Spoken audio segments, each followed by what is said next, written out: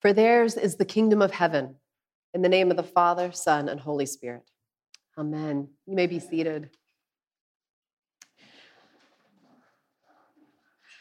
Elizabeth Bennet does not want to marry Mr. Collins.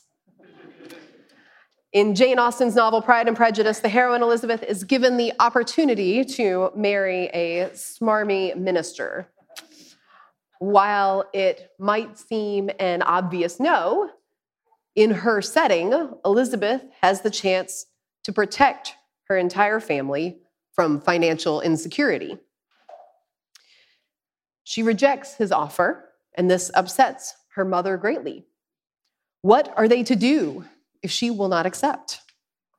Her mother and father summon her to the study. Her father inquires, "This offer of marriage you have refused?" "I have, sir." "Your mother insists upon you accepting it. Is it not so, Mrs. Bennet?" "Yes, or I will never see her again." "An unhappy alternative is before you, Elizabeth. From this day, you must be a stranger to one of your parents. Your mother will never see you again if you do not marry Mr. Collins, and I will never see you again if you do." In truth, this makes Elizabeth very happy because she respects and admires her father, in high contrast to her mother. But the question before her was, whose blessing does she really want? Who ultimately did she feel had her best interest at heart? Who did she want to live in alignment with? Who would she disappoint? Our gospel passage provokes the same question as Jesus gives a portrait of those who are called blessed by God. Whose blessing do we want? Jesus had been at work teaching and healing, calling people to follow him, and then many more came to seek him out. A crowd of these people, those who heard, those who felt, those who saw or wanted to see the inbreaking of God's kingdom, they had gathered. And Jesus began. "Blessed are the poor in spirit, for theirs is the kingdom of heaven. Blessed are those who mourn, for they will be comforted. Blessed are the meek, for they shall inherit the earth. Blessed are those who hunger and thirst for righteousness, for they will be filled. Blessed are the merciful, for they will be shown mercy. Blessed are the pure in heart, for they will see God. Blessed are the peacemakers, for they will be called children of God. Blessed are those who are persecuted because of righteousness, for theirs is the kingdom of heaven. Blessed are you when people insult you, persecute you, and falsely say all kinds of evil against you because of me.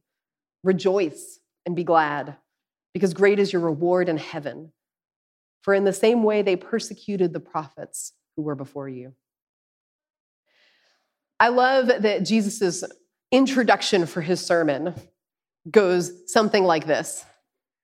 As you draw near to me, as you participate in this kingdom, you are on your way to becoming someone who is poor in spirit, who mourns, who is meek, who is persecuted.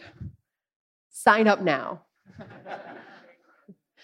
If these qualities were on a buffet, like, let's be honest, we might put a little bit of pure in heart on our plate, not too much, but a little bit of pure in heart on our plate, and we'd pass up a lot of this. It's a bad sell by modern standards. This is not the portrait of someone who has received the world's blessing.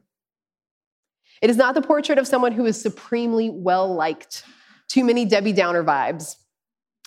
It's not the portrait of someone who is admired or in control. Rather, they are insulted, persecuted. It's not the portrait of someone who is clearly getting ahead in the world or someone who has a level of emotional invulnerability. That is what the world calls blessed. They are some of the very notions the devil tried to tempt Jesus with in the preceding chapter. But they are not the qualities Jesus holds out for the crowd gathered. So why do people throughout the ages, since the day it was first spoken, find it compelling? Why would we want God's blessing? Dr. Carey Lattimore came to my alma mater when I was in my second year of college, and he quickly became a mentor to many. A beloved history professor at Trinity and a minister at Mount Zion Baptist Church, he wove those passions together in his book, Unshakable Faith, which profiles several Black American believers in different eras, one of which was Cyrus Bustle. Mr. Bustle was born in 1732 into enslavement, the son of an enslaver and an enslaved mother. He was promised freedom at various points, only to be sold. He was granted legal freedom eventually, his last enslaver being a devout Quaker, and he began working with Quakers to form the Free African Society, which ministered to enslaved and free alike, providing mutual aid and places of worship. It was the foundation of what we know as the African Methodist Episcopal denomination today. Dr. Lattimore writes, during his almost 40 years of enslavement, Bustle had relied on his faith to get him through the most difficult times. As he stood before his enslaved brothers and sisters, he had to find the strength to encourage them to first seek to be free in Christ and to ask God for the power to survive enslavement. Even though Bustle understood that some of the slaves he was speaking to might never become free, he wanted to encourage them to prepare for freedom. In these blessings, in these Beatitudes, Jesus paints the portrait of someone who is preparing for freedom, who partakes of it even in the present circumstances of the world. Dr. Lattimore passed unexpectedly this last summer at the age of 46. He was a peacemaker and known for his keen mind and gentleness. His was and is the kingdom of God. The Beatitudes portray someone living in step with the reign of God in the midst of the world as it is right now, in the world of untimely deaths, of the ever-present traumas of violence and injustice, in the world of demoralizing false starts and setbacks. The emphasis here is not ultimately on the particular qualities of the blessed people. The emphasis is on the certainty of that which is considered already theirs, belonging to God's good, just, enduring kingdom, a child of God. Comfort, inheritance, freedom is coming, mercy filled with righteousness, seeing God. Because here's the thing. There is a day when mourning will cease, but comfort will not. There is a day when the meek, when the humble will no longer be trampled on or passed over, but will be given the earth at its best. There is a day when insult and persecution because of Jesus will end, but the kingdom of God will go on. There is a day, and that's what makes this portrait one of blessing. Fortunate are those who participate in such a kingdom. In moments like these, particularly if things are going our way as the world sees it, we will quickly want to protect the good. Our brains, our heart get defensive quickly when we see that the kingdom may be a threat. It's not a sin to be successful at work. It's no crime to want to be favored by my children. Of course not. But having the blessing of the world, the honor, the status, the goods, having that as your orientation, as a defining pursuit, will not lead you to life. In Indiana Jones and the Last Crusade, Indiana is holding on to a woman as she dangles on the precipice of a chasm. He's holding onto her hand and she reaches out in the opposite direction. She's trying to get a powerful artifact, the Holy Grail. Indy yells to tell her she's slipping out of his grasp, but she doesn't stop reaching for the grail, and she plummets to her fictitious death. Indiana then himself falls, goes over the edge, and his hand is caught by his dad. The siren song of the Grail is powerful, though, and Indy begins to reach for it. As his father strains to hold him, he begins to speak in a calm, firm, and kind voice. Indy, son, let it go.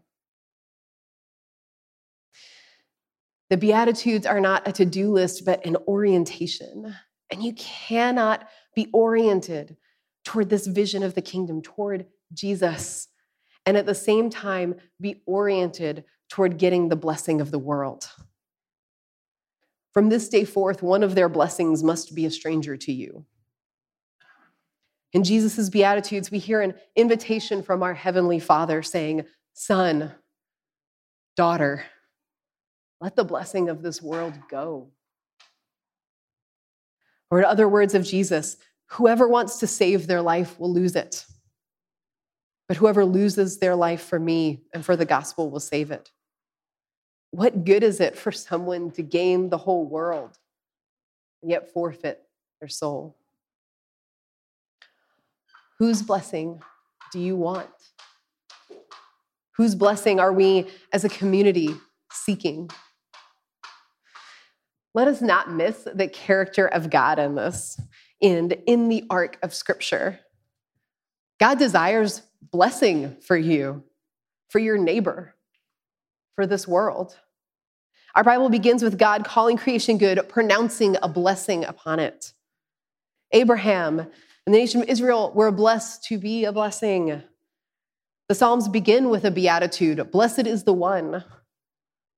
And Jesus, before he begins his paradigm-altering teaching in the Sermon on the Mount, does not give bullet points, but begins with blessing. God's intentions toward you are good.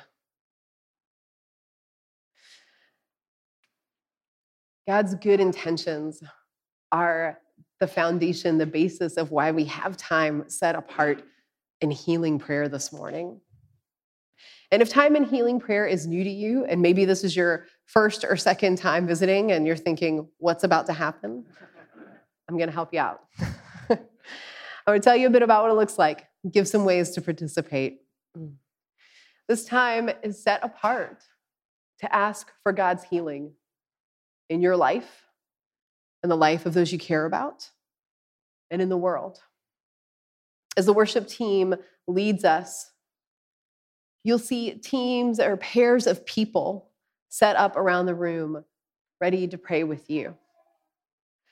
We'll also be praying and worshiping from our seats, standing, sitting, kneeling.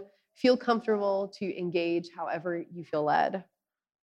There is freedom in how you pray, and here are a few things to consider, especially if you might need a little direction this morning.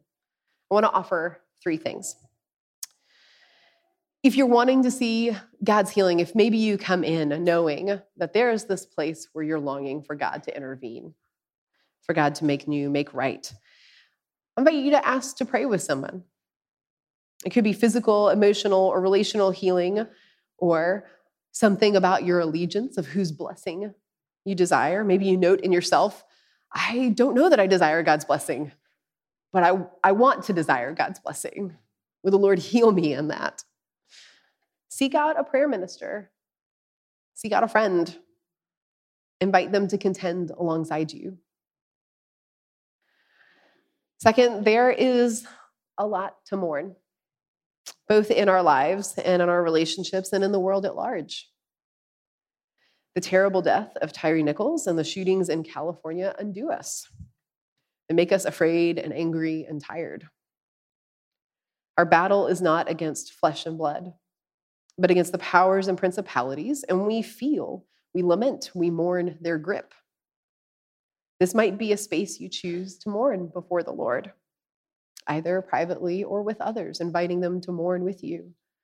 We get to mourn with a certain freedom, right? Blessed are those who mourn because we trust in the certainty that we will be comforted, and that by God.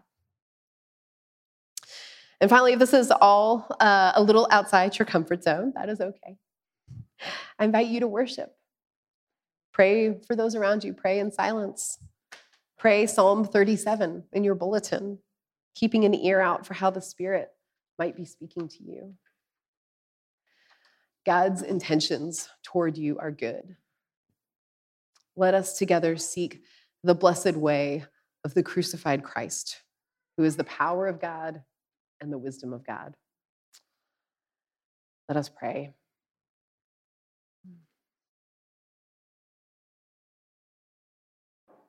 God, we ask that you would pour out your Holy Spirit on the men and women gathered here today. God, would you speak a healing word to us? Would you speak a fresh word? God, for those who mourn, would you bring comfort? Even if in part now, we ask that you would give courage to mourn, that you would make provision for that, and that you would bring comfort and healing. Would you heal our world? God, we ask that you would bring to mind by the power of your Holy Spirit that which we might bring before you in this time. Healing of our bodies, our allegiances, our hearts, our relationships.